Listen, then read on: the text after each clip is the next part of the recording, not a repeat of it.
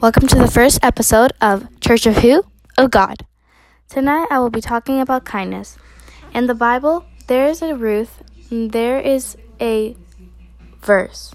in Ruth that says, "May the Lord reward you for your kindness." Kindness is rewarded even when no one is looking. Some songs I like that relate to this would be Revolutionary by Josh Wilson and Kindness by Chris Tomlin. These songs are great. You should listen to them. I highly recommend. One act of kindness is I believe in God and that Jesus died on the cross for all of our sins. And an act of kindness would be if you don't agree with me, don't get mad or make a scene. Just be like, it's okay, we can work around our differences instead of becoming enemies. You can see the definition of kindness in Google, and it says, the quality of being friendly, generous, and considerate. I will focus on those 3 words. 1. Friendly.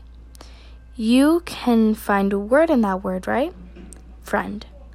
Friend is part of kindness. It's being a friend. When you're someone's friend, you need to be there for that friend, in good and the bad.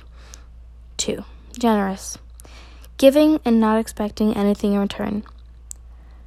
Like if you give someone a gift, you don't expect them to say, "Oh my goodness, a gift! How unexpected! Let me give you something because you gave me a gift." Generous is the opposite of selfish.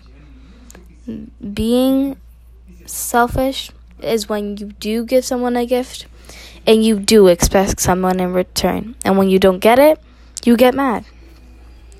Last but not least, 3. Considerate. Like the example about my religion on Christianity, if you are a different religion, you and I should be considerate about each other. Or if someone has a broken foot, you're not going to go ask them, "Hey, can you give me a bottle of water?" You're considerate about his or her condition, and you get it yourself. Well, that's it for tonight. Have a wonderful sleep, and God bless you always.